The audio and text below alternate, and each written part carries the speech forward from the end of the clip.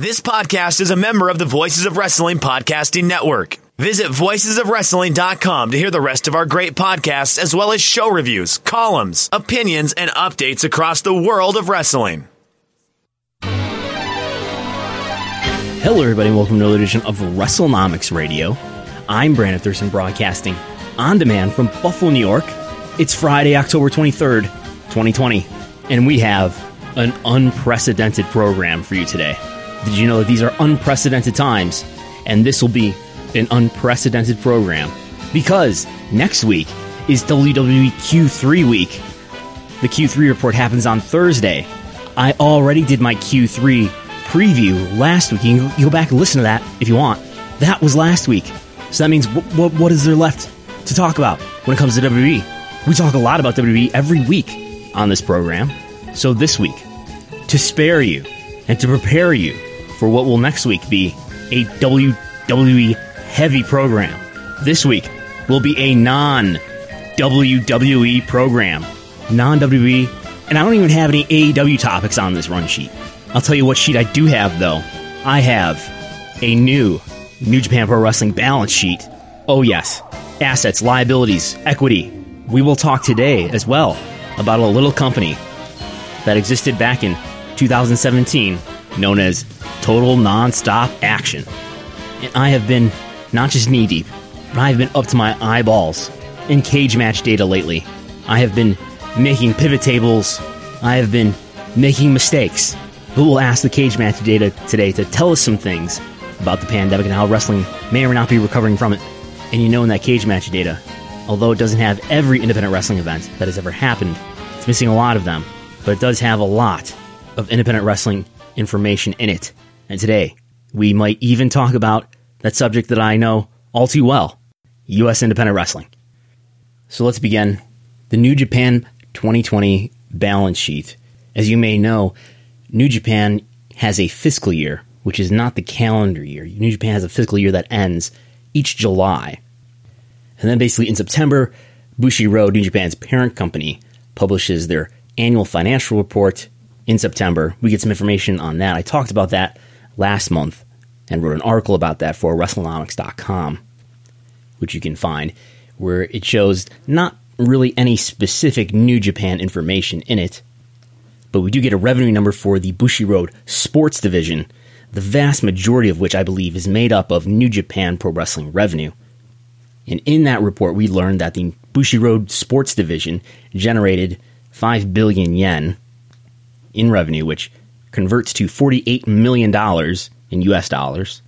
So $48 million, probably the vast majority of that being New Japan, $48 million of revenue. Surely there could be some stardom in there. I'm not sure offhand if Bushiroad's kickboxing business was functioning in that fiscal year. But $48 million is in line with what New Japan had done in the last 2 years. So let's see, fiscal year 2018, New Japan has published, by the way, for the last few years, has published its annual revenue right on its official website. If you go into the company page on the New Japan official website, in days before today, you would find, we'll get to that in a moment, but you would find New Japan's annual revenue listed right there on the official website. It's not been updated, by the way, on the English website, but on the Japanese website you can find it. And we know New Japan revenue going back to at least 2012. And so in fiscal year 2019, about $52 million in revenue. Year before that, $57 million in revenue. Okay, 57, 52. This year, the one that just ended in July, $48 million on the entire Bushiroad sports division. So probably the New Japan revenue number being substantially less than $48 million, I would think, especially when you consider the effect that the pandemic had to have on the business. New Japan had to cancel, by my count, some 63 events between the entirety of March all the way through the middle of July, and that's not even counting things that they wanted to do, like they were supposed to do. Remember, they were supposed to do Madison Square Garden this past August. Obviously, that did not happen.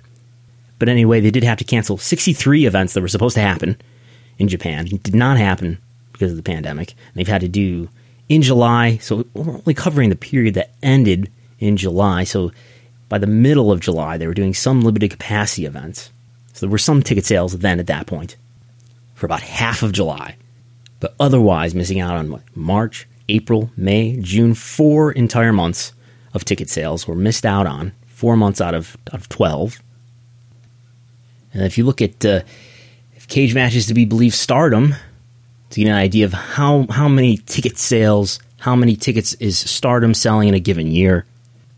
Cage matches counting, let's say take last year, since that was a full non-pandemic year, Stardom doing 90 events. I think that excludes some where they jointly promoted some events. But it's 90 events for Stardom, about half the number of events that New Japan ran that year. New Japan ran 183. Well, it looks like Stardom doing about 35,000 total attendees, according to the records that Cage Match has collected. As a proportion of New Japan, that's 6% of what New Japan did in the same year. New Japan doing just over 600,000 attendees. And so I don't know where the Stardom numbers really come from, or have any experience looking through the numbers and thinking about whether or not that represents paid attendance or total attendance. Total attendance, of course, including non-paid attendees. But we get 6% of New Japan's attendance in Stardom's attendance. So that would be a beginning estimate for what I would think about how much revenue does Stardom generate in a year, or how much of the Bushiroad sports division might be made up of Stardom revenue. Maybe something around 6%.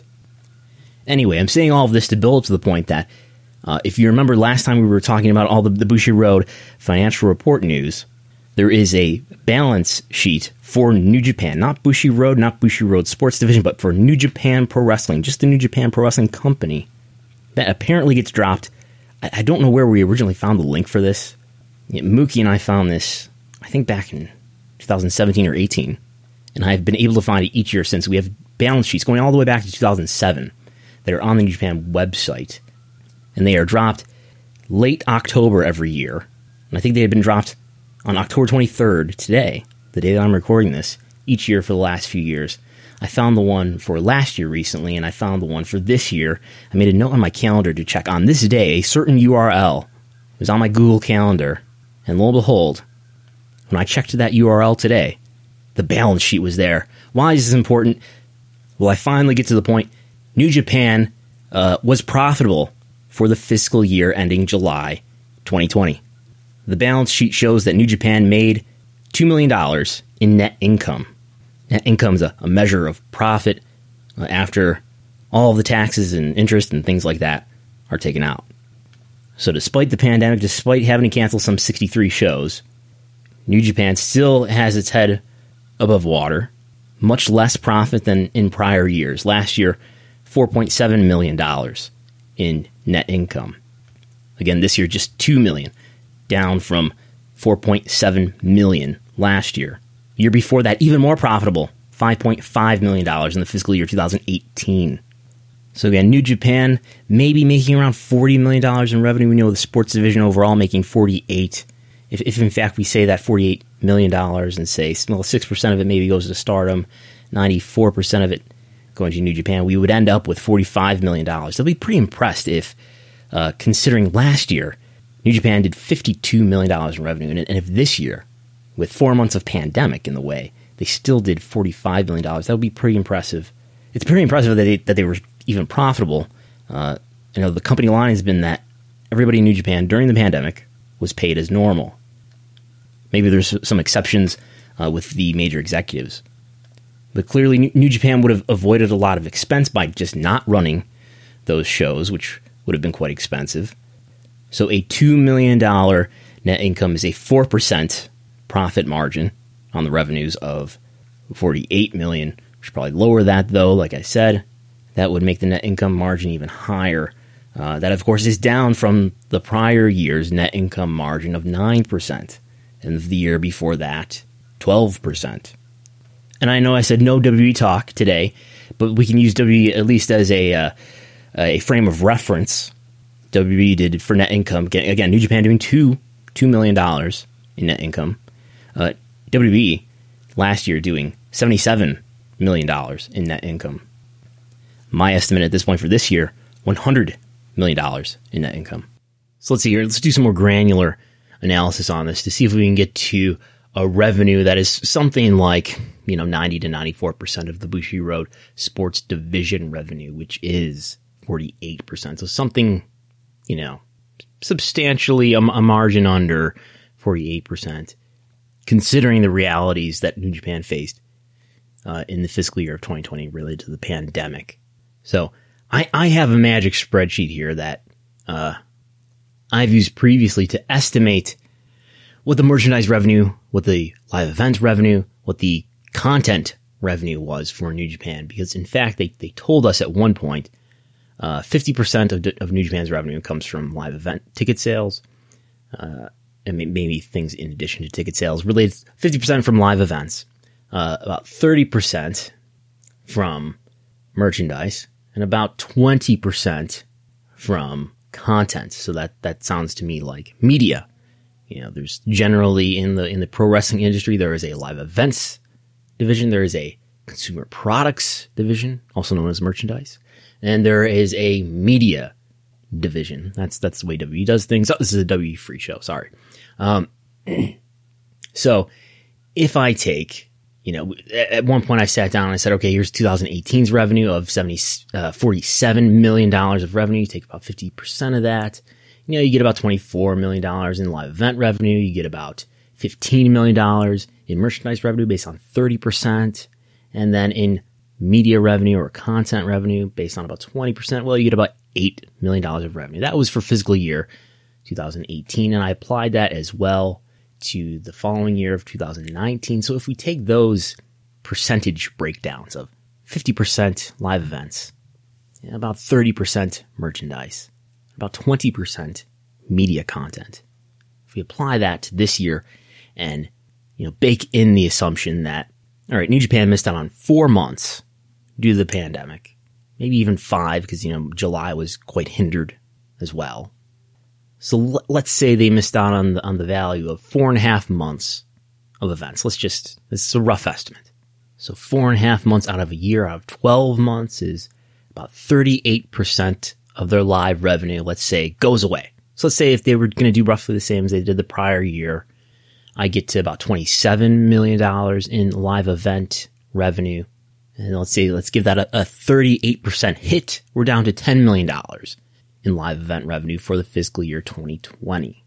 There's no venue merchandise for part of the year. And if we take the split of venue merch versus online merch that WWE does about 38%. Sorry to be confusing there, but they also do about 38% of their merchandise sales at the venue. The rest of them, what is that? 38%. 100 minus 38 is what? 40? No. 62%, right? Yeah. 38% venue merch, 62% online merch. So let's say New Japan also takes a 4.5 month hit out of the 12-month year on 38% of its merchandise business. That leaves us with, based on the prior year of $14.5 million, that leaves New Japan with $12.4 million in merchandise revenue. Let's imagine that media content revenue is the same as last year, about $10 million, and that gives us $10 million plus about $12.5 million plus $10 million. And that gives us a total of $33 million in revenue. $33 million in revenue. Again, we know that the Bushiroad Sports Division reported $48 million in revenue. That would put New Japan at about 69% of the sports division revenue. And my gut feels like that's low. Ticket sales in the non-pandemic portion of the fiscal year were higher than the same period of the prior year. So maybe the events revenue estimate is low. So from the months of August to February August 2018 to February 2019, New Japan's total attendance was 248,000. Same period the following year, New Japan's total attendance was 305,000. Of course, that includes 2 Wrestle Kingdom events. That's a 23% increase. 23% increase on the 8 months that did not that were not affected by the pandemic. So if I apply a 28% increase before taking away the 4.5 months out of 12, then we end up with $13 million in live event revenue for a total of $36 million in revenue. And maybe content is not the same as the prior year. Maybe there's some sort of escalating revenue effect for New Japan there. I think New Japan World subscribers have been pretty much the same for the last year and a half or so. But maybe TV Asahi is giving them more. They did get moved to BS Asahi, or an additional airing on BS Asahi. They would have, however, lost any revenue that they were getting from Access TV, since they stopped airing on Access, I believe in December 2019. But if somehow there was an escalating media content revenue that would get based on the escalation of the prior year, where I estimated maybe it went from 8 million to 10 million, that would get it to 13 million for fiscal year 2020, for a total of about 39 million. So anyway, we're inching our way closer to that 48 million overall for the sports division. Anyhow, we should get maybe we'll get an answer. I should say, maybe we'll get an answer on the 27th. That's Tuesday, when Bushiroad, and in the same week that W is going to do their Q3 report. Anyway, on Tuesday, New Japan is going to have, or not New Japan, Bushiroad is going to have its annual shareholders meeting, and we should be getting a big PowerPoint slide presentation in PDF form on the Bushiroad investor relations website, where we might get some graphs or some other data that will show us what the New Japan revenue was for the year of, the fiscal year 2020, from August 19 to July 20.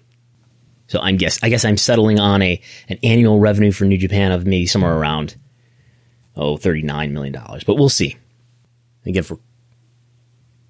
for context, WWE's annual revenue this year and last year, this year probably about $1 billion. New Japan maybe this year 38, in a normal year 50 million, 48, maybe 50 million. WWE $1 billion.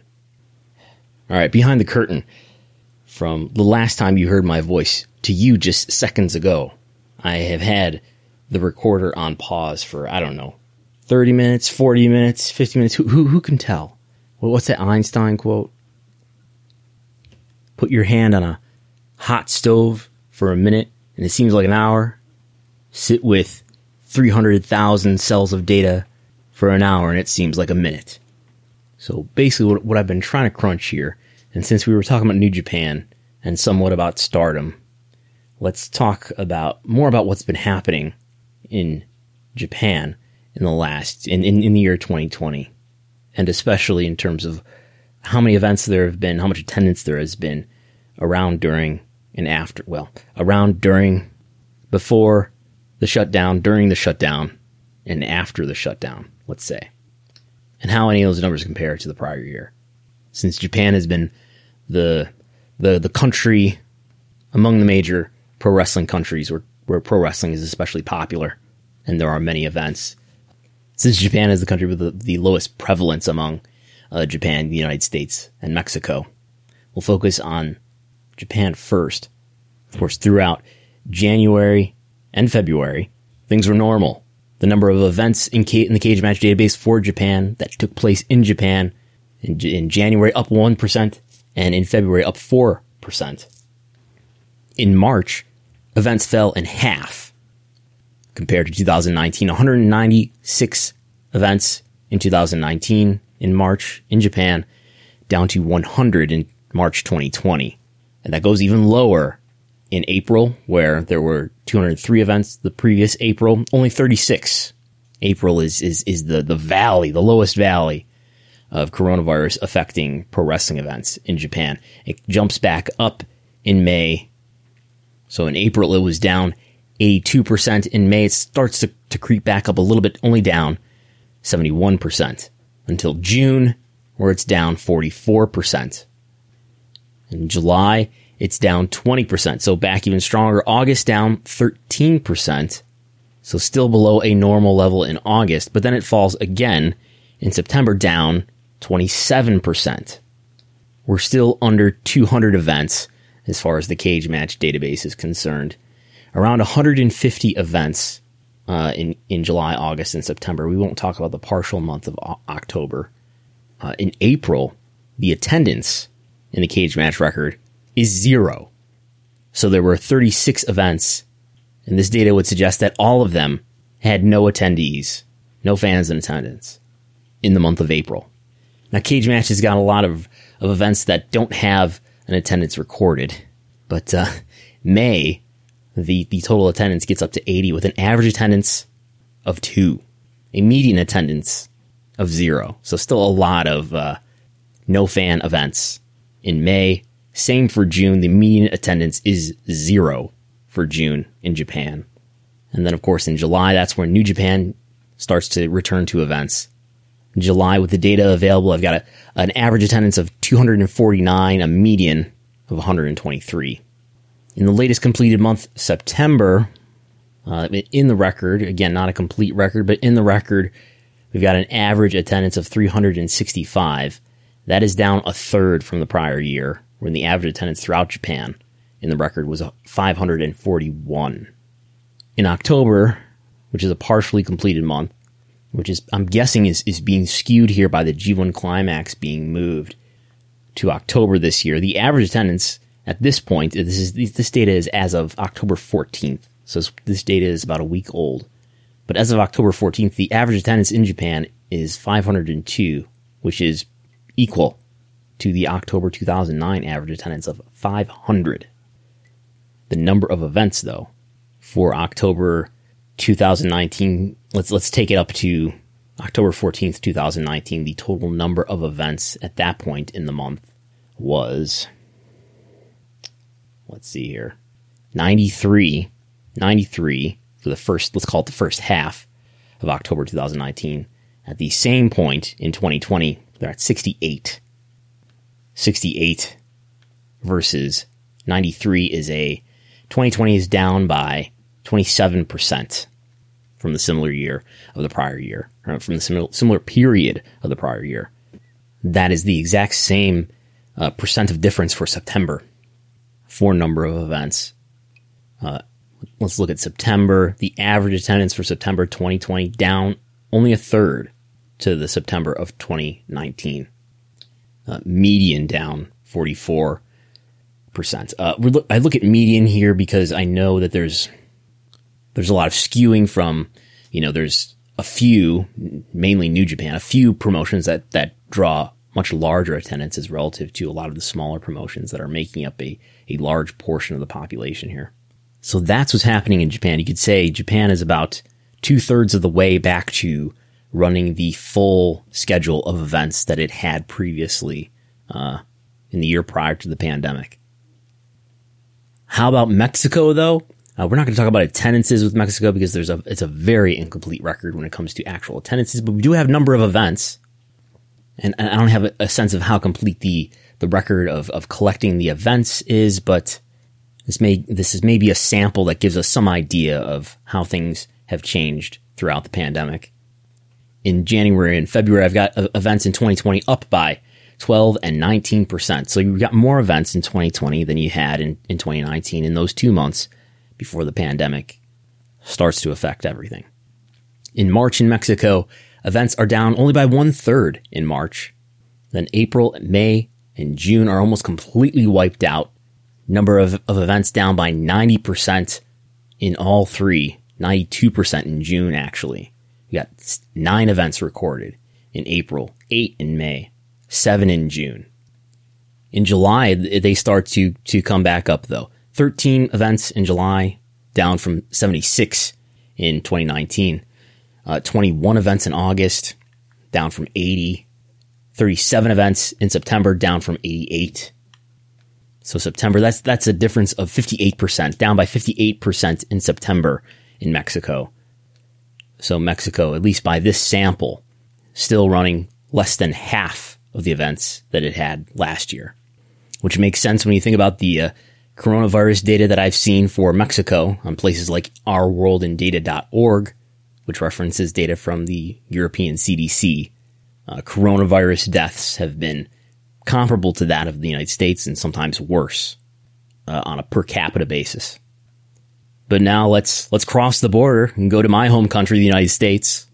For the cage match data in the United States, I can say that I feel pretty confident that every event for every major promotion is recorded here. Every event for every, medium to high profile indie promotion is here. Some of the lower profile indie promotions, though, are getting overlooked, or at least there's not great access to getting the result records for those promotions. But anyway, I guess I would call the cage match record mostly complete for the United States, in my estimation. Events in the United States in the record were up 10% in January, down a little bit, 5% in February. So for the actual numbers, January, 348 events recorded in the U.S. is up from 315. In February, 324 events in the U.S., down a bit from 341.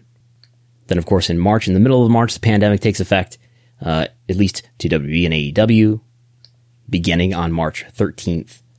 So in March, throughout the U.S., down 57% the number of events. And we've got a 0 for recorded attendance in all of April. 47 events in April in the U.S. And it looks like the vast majority of those are WWE, AEW, Impact events. Even the Ring of Honor TV events that are not actually new content are even in here, of course. So anyway, April, that's down 87% from the year prior. May is down to the same degree, down 86%, 50 events only. Or I'm sorry, 52. And then in June, pandemic fatigue starts to kick in. We've got 95 events, so down only 77% from the year prior. 116 events in July, down only 70%. August, 164 events, down only 58%. September, down 55% with 172 events in September.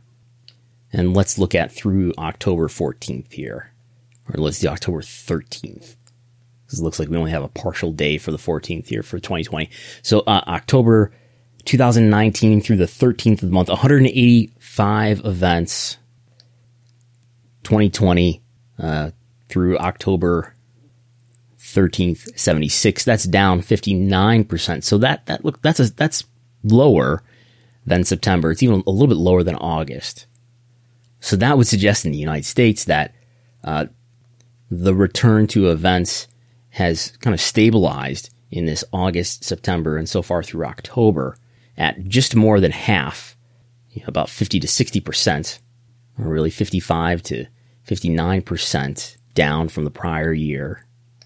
So we're stabilizing the United States at about a 40% return. We're at about a 40% return. Of course, that's with nothing at full capacity or even the sort of partial capacity that we see in Japan. And in Mexico, if the cage match record is a good sample of Mexico, they're at a similar rate of about a 40% return number of events. We've got no recorded attendees in Mexico since March. Meanwhile, in Japan, they're at about a 75% return. So let's take a break from the cage match data for a moment. And let's go to the ongoing lawsuit between Jeff Jarrett and Anthem Sports and Entertainment.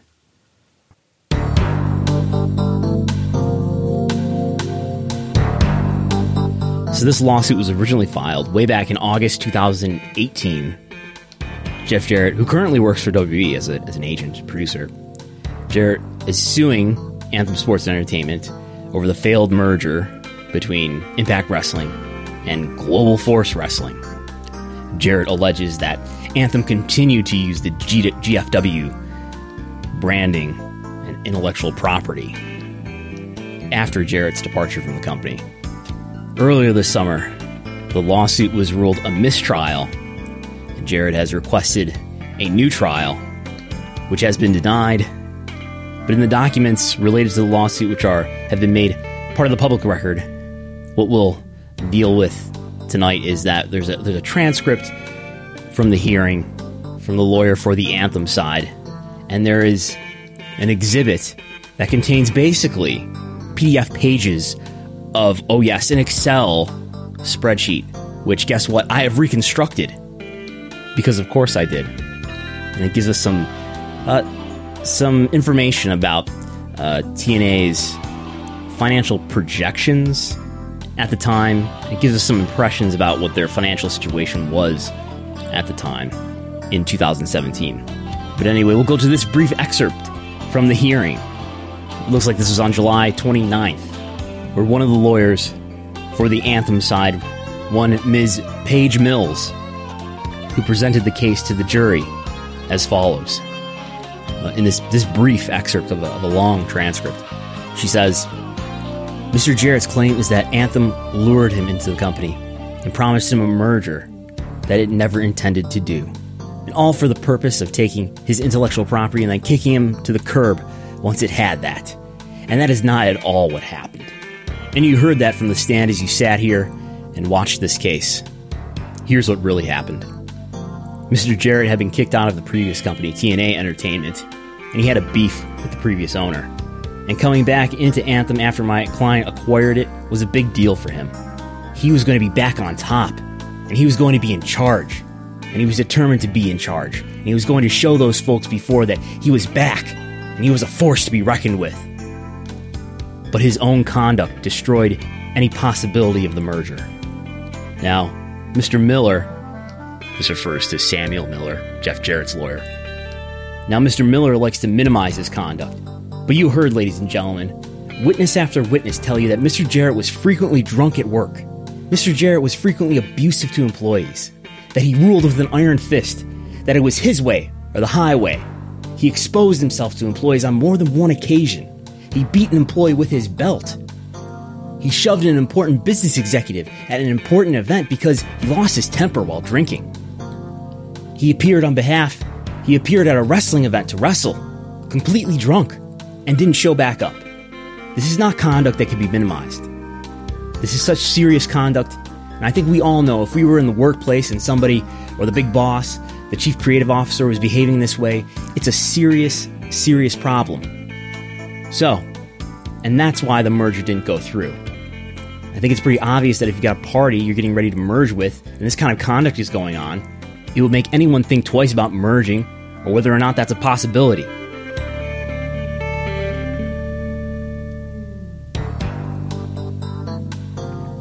So again, just an excerpt of some of the courtroom drama in front of the jury. But so as part of the exhibits that were unsealed here, as I mentioned, there's basically an Excel spreadsheet that was apparently an attachment to an email showing a model, a 5-year model of what TNA in 2017 was projecting as its financial situation. Various forecasts, some of them higher, some of them lower.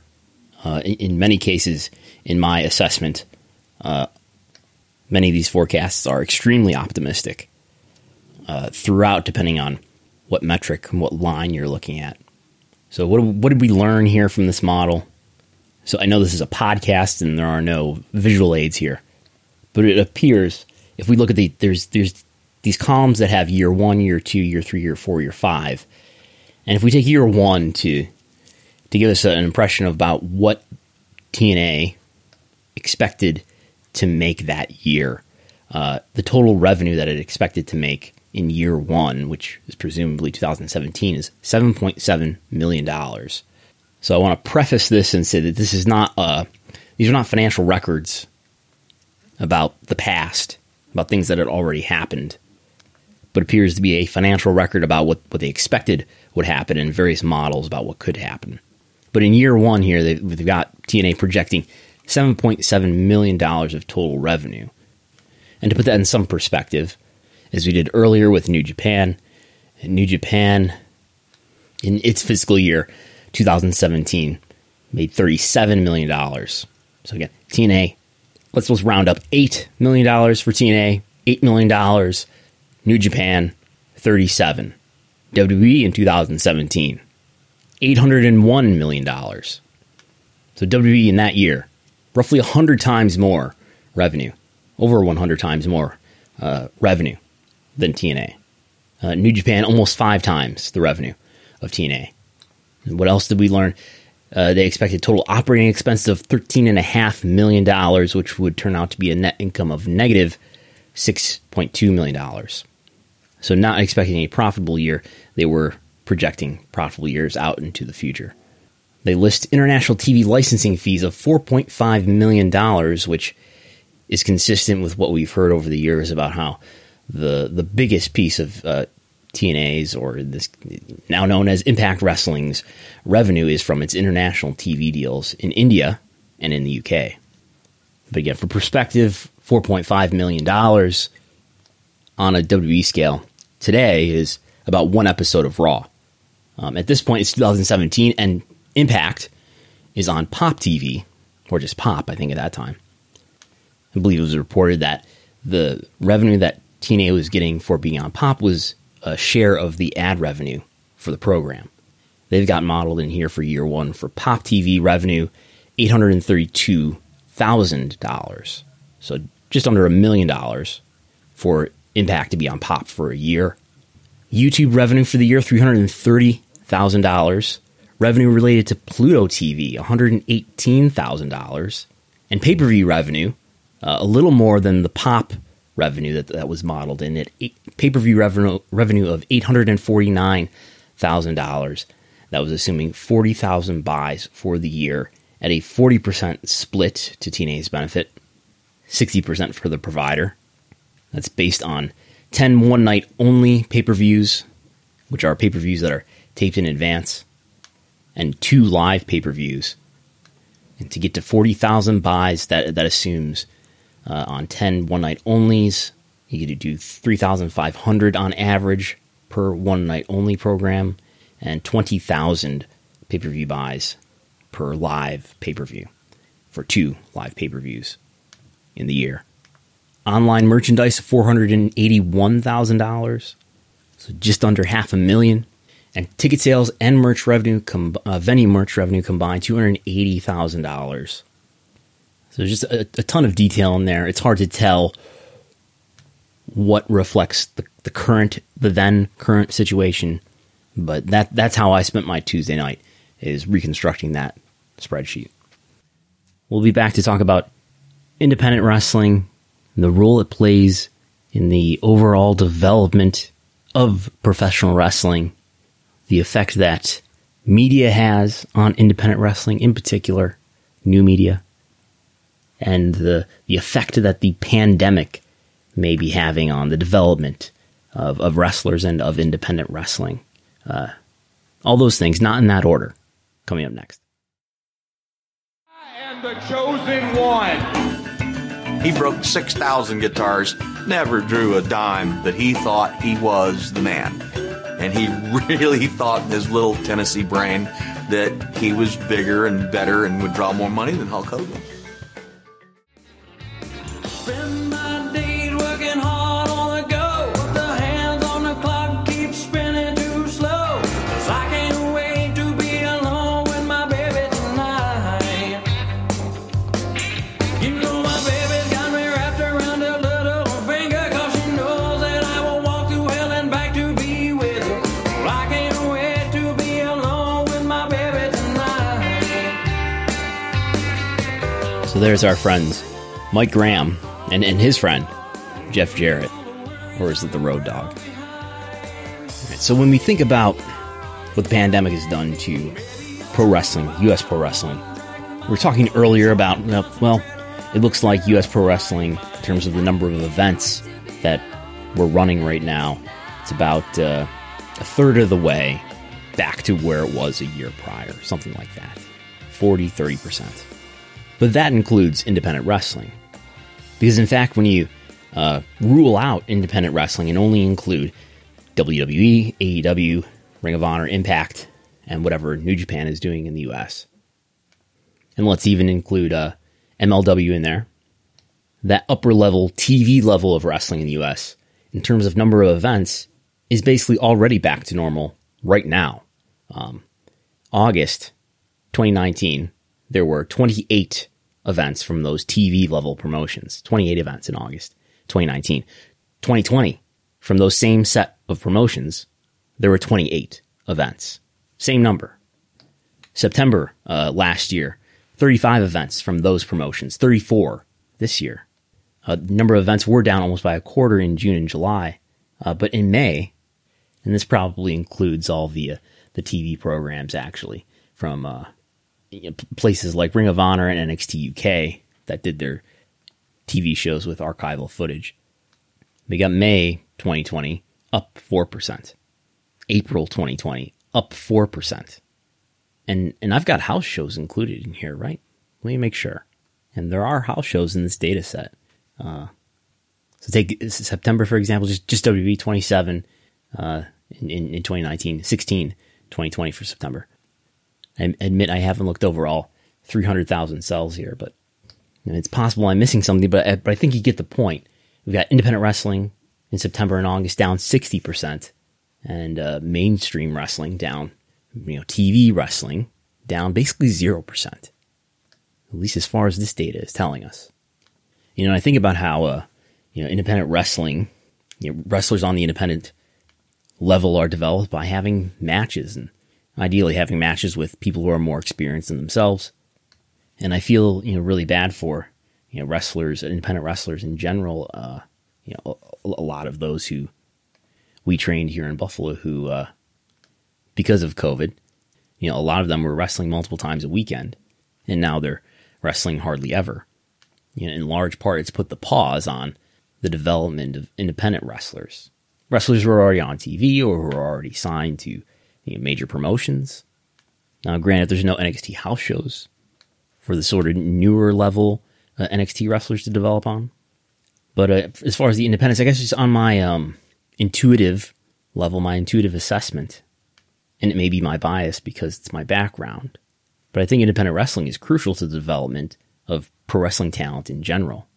And it's becoming more clear as time goes on, as we look back on much of the 21st century to this point, the sort of perception apparently within WWE that independent wrestling was not that important to their development or their developmental system.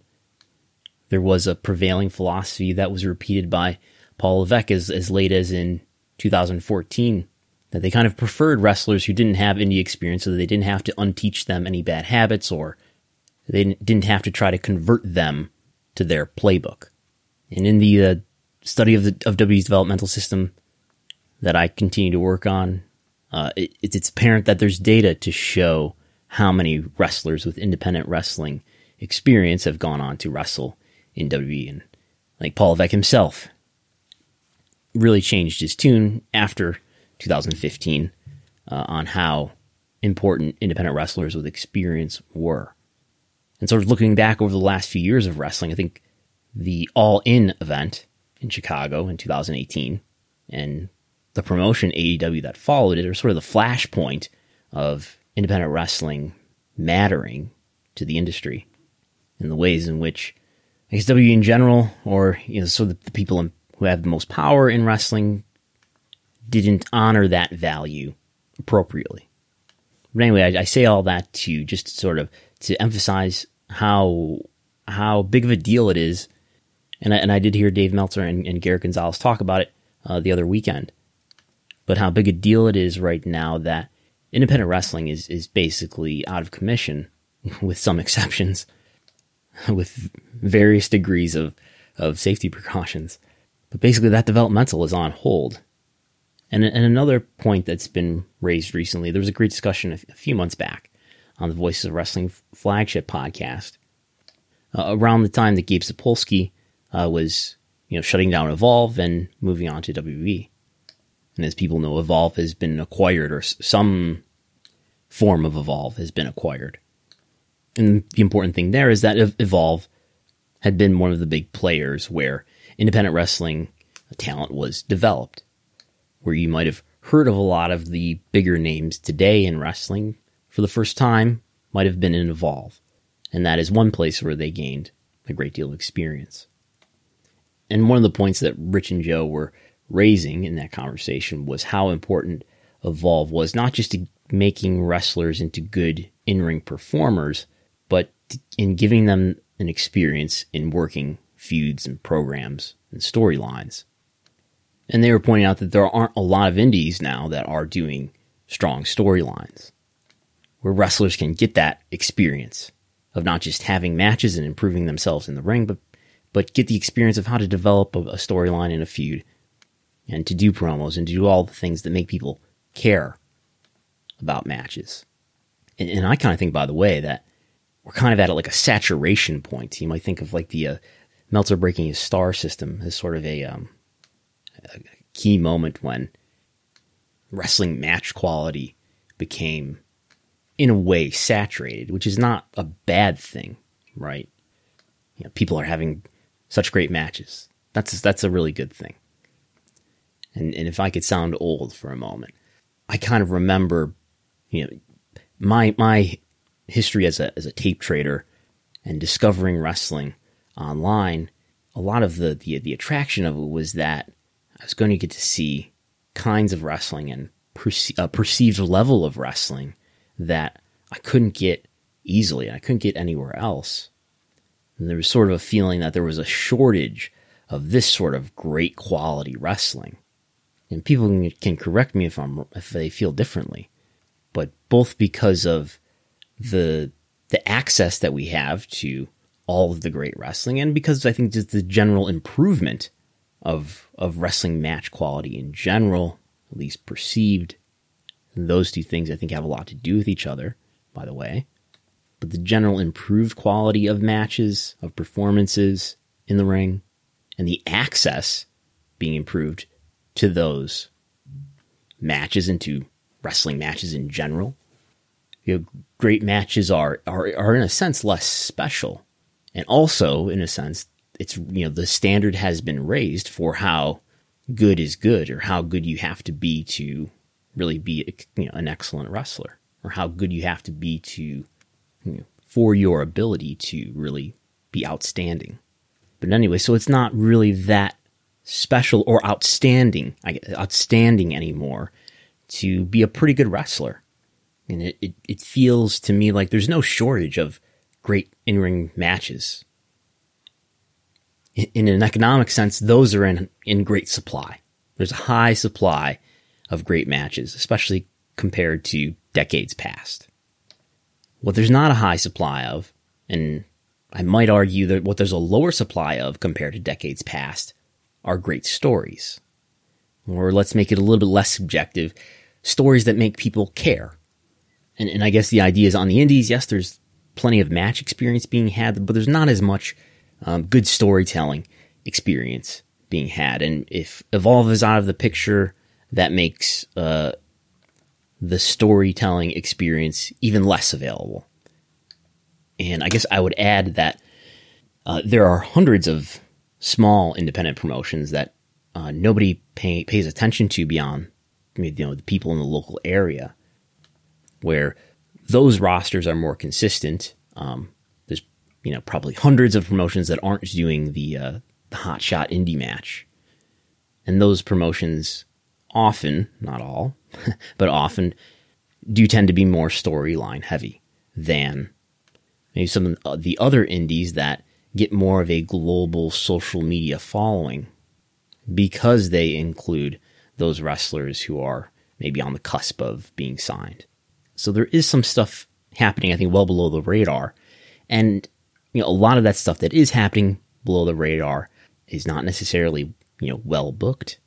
A lot of the people at that level have sort of entry-level basic experience, both in terms of the people who are making the booking decisions and in terms of the people who are actually, you know, having the matches. But at least some of them are decent. And the value of that experience may not be as high. That experience may not be as refined as if it were on a high-level indie among high-level independent wrestlers. So I guess I would just like to say that some of that sort of storyline experience development in non-pandemic times is happening in plenty of places, albeit the quality of the experience may not be as high as it could be.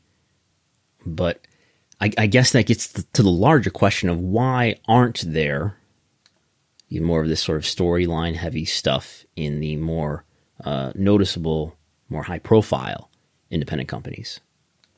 So I think especially in the US, it has to do with availability and the sprawling geography of the US relative to maybe other scenes like the UK, where the population is a bit more concentrated. And it is sort of an economic fact that the most in-demand talent is the hardest to get availability on, to do consistent storylines over a long period of time. To get a given wrestler a number of dates in the same promotion for a given wrestler who is in high demand can be difficult and expensive. So I think that's a lot of what's happening. But I think, especially in the case of the independent promotions, the kind of media that's proportionally important to independent companies plays a big role too. So a while back, I did a video at our wrestling school, Grapplers Anonymous in Buffalo, about the economic ladder of pro wrestling. And basically, to summarize it briefly, just sort of laying out that there are different kinds of promotions. You can think about there's sort of different levels of promotions, and on the different levels, different kinds of media are important. So you start out at the local indie level when you come out as a wrestler, and on the local indie level, it's a lot of just word of mouth that gets people in the building. It's a lot of friends and family who go to the shows, of the friends and family of the wrestlers.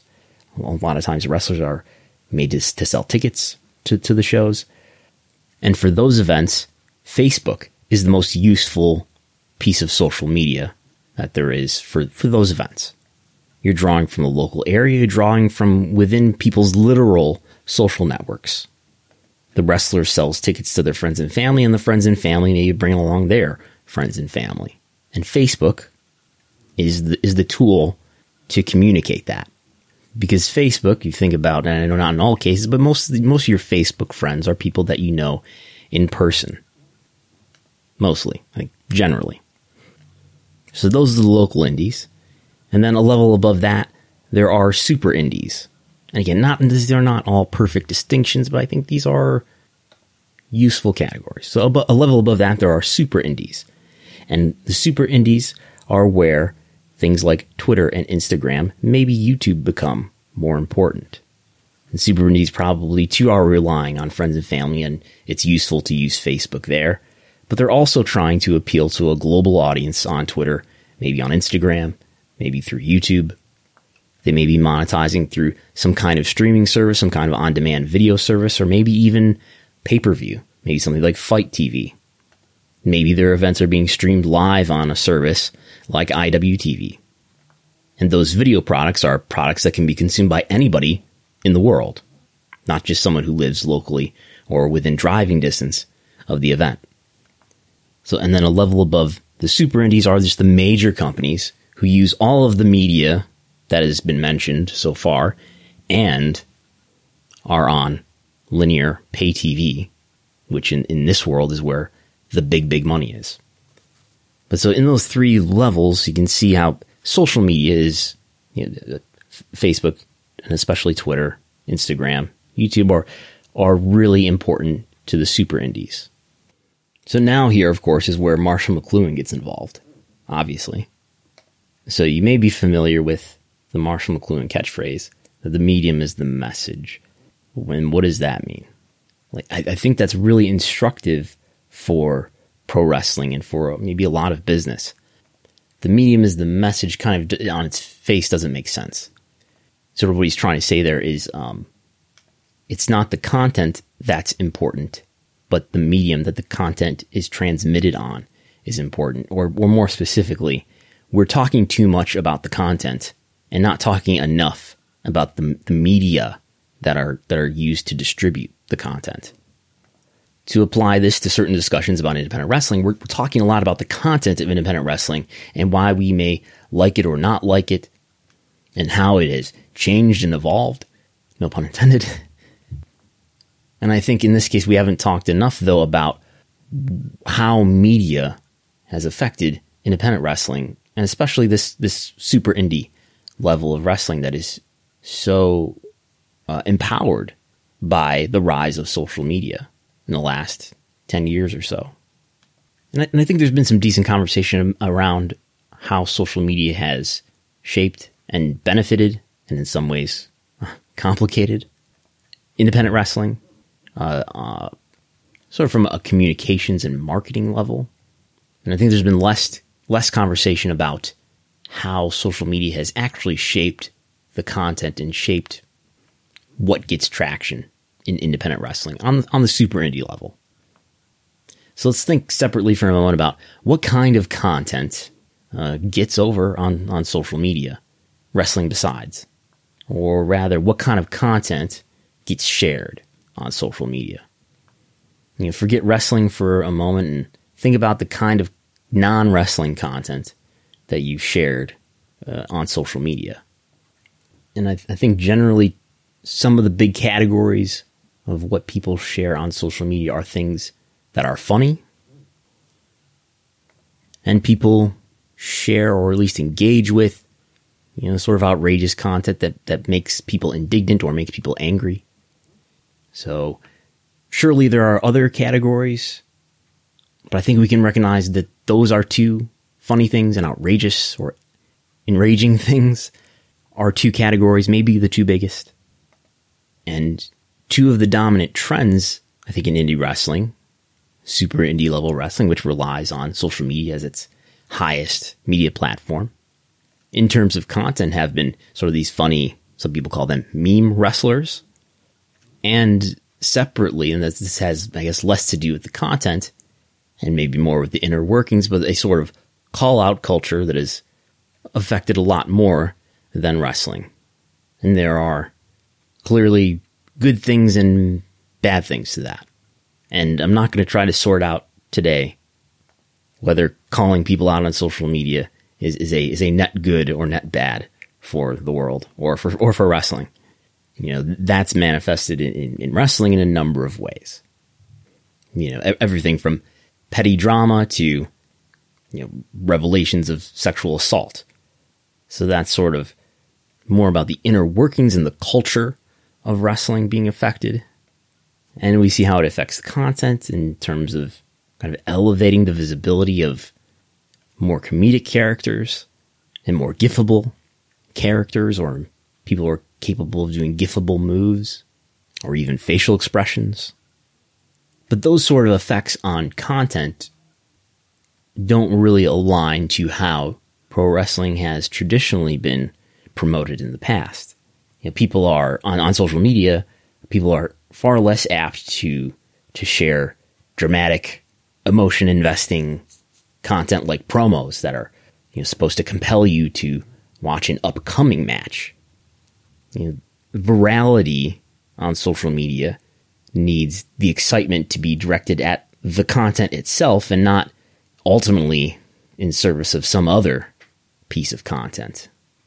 Now, a great dramatic match can create buzz online and can get people talking and excited and recommending the match to each other sort of through a word of mouth. But a long-form piece of video, which is a match, can hardly go viral. And in fact, that match content, you know, think about matches are longer than 5 seconds or 15 seconds or a minute or 2 minutes. You know, matches can be 10, 20 minutes or longer. And that content is probably behind a paywall anyway. So that content can hardly go viral if it's behind a paywall. And it probably belongs behind a paywall. It's probably where it's best monetized. So it's kind of a paradox that indie wrestling has never had more attention paid to it so broadly. Through the internet and social media and smartphones, people can follow independent wrestling, independent promotions, and independent wrestlers very easily compared to the past. And independent wrestling and wrestlers have never been more globally interconnected. It's very easy for independent wrestlers to get in contact with one another and with promoters and with fans through things like Twitter and Facebook Messenger and direct messages through Twitter, Instagram, and so forth. It's very easy to find out where all the promotions are, you know, within a few hours driving distance, for example, relative to the past, where that was a lot harder to figure out. You know, it was a lot harder to get your matches out there. People used to actually mail VHS tapes to promoters. I am old enough to have done that. But now you just send them a link, and it's all become a lot easier and a lot quicker thanks to social media. But the parameters of social media don't suit some of wrestling's traditional aspects. Compelling promos that invest emotions in matches and the delivery of those dramatic matches. Instead, they encourage other kinds of content. Again, meme wrestlers, funny videos, spectacular gifts, which may have different economic effects. And let's be fair, pre-social media indie wrestling was already kind of primed for that quick consumption type content. Indie wrestling was already a get-over-quick kind of society. We were already incentivized to try to do things that would get us over right away in the short term, even if it was at the expense of long-term investment. Because when you're an indie wrestler who's getting booked on a promotion for the first time, there's not really a reason for you to be confident that you're going to get a second chance, in this given promotion. There's a great deal of anxiety, sort of just personally, emotionally, as a performer who wants to be accepted and please people, especially if you're a face. And just sort of practically, economically, you may want to get booked again, so you're incentivized to maybe not so much be a serious wrestling character who may do a lot to uphold the suspension of disbelief and may take longer to get over, but you're incentivized to be maybe a more outlandish and ridiculous babyface, for example, who can get over instantly with the audience and who has a better chance of getting that second booking. The example of sort of my personal experience with this that I always remember is pretty early on in my time in wrestling. I went to a show with someone who ended up being a promoter someday, today. He and I went to this show that we weren't booked on, and we weren't booked on the show, and we just watched the show. It was a decent-sized indie show in front of a few hundred fans. And I think it was late 2004. So there's no such thing as Facebook, Twitter, or YouTube yet. Certainly not Instagram. And even then, I remember watching the show, and if you've been to an indie show, maybe it's still kind of like this. It was really hard for the faces to get over, especially if they didn't have sort of a loud and outlandish personality. And I remember turning to this person I was with and saying, if Bret Hart had to work the indies, in that environment, if you dropped him into that situation, especially maybe if you didn't have the greatest gear, and if he was working that show for the first time and he was a face, and maybe especially if he was in a 4-way match or 6-way scramble and he wasn't booked to get over or given a promo, kind of a typical first shot, I don't know if you've gotten over or if you would have gotten booked again. And we were already feeling that way pre-social media.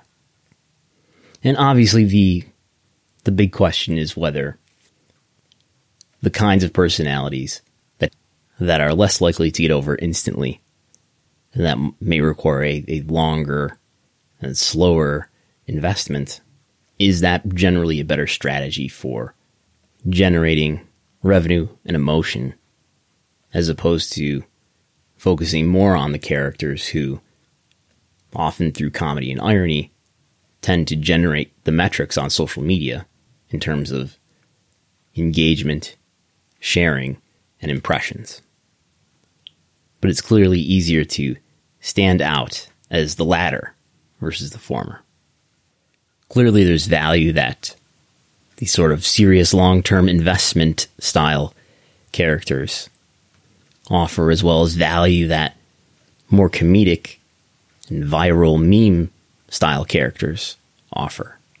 And I have my biases and preferences that may influence the way I feel about it, but I do think there's more benefit and ultimately more revenue to unlock in taking the gamble and investing in those characters who can be used to tell dramatic and engaging stories.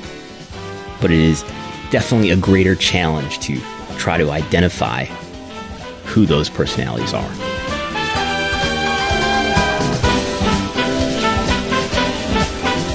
So I started recording this, I think, about 8 o'clock p.m. Eastern. It is now 2:15 a.m. Eastern. This is a refined podcast for refined people and things of that nature. So thanks again for listening. Wrestlenomics is brought to you by member support and listeners like you. If you appreciate what we do on this podcast and on Wrestlenomics.com, consider going to patreon.com/Wrestlenomics. Your financial support will be appreciated and invested in better content and better media. I think we're getting the audio quality improved here. I think I've got it down. Largely thanks to the support of listeners like you. Next week, Thursday, is WEQ3 Day. It's that quarterly holiday. You can read my preview at Wrestlenomics.com. I will probably be tweeting about it on Thursday afternoon. Expect documents to drop around 4 p.m. Eastern. Conference call at 5 p.m. Eastern. Follow Wrestlenomics at Wrestlenomics. Follow the live tweeting at Brandon Thurston. I'm Brandon Thurston. I'll talk to you next time.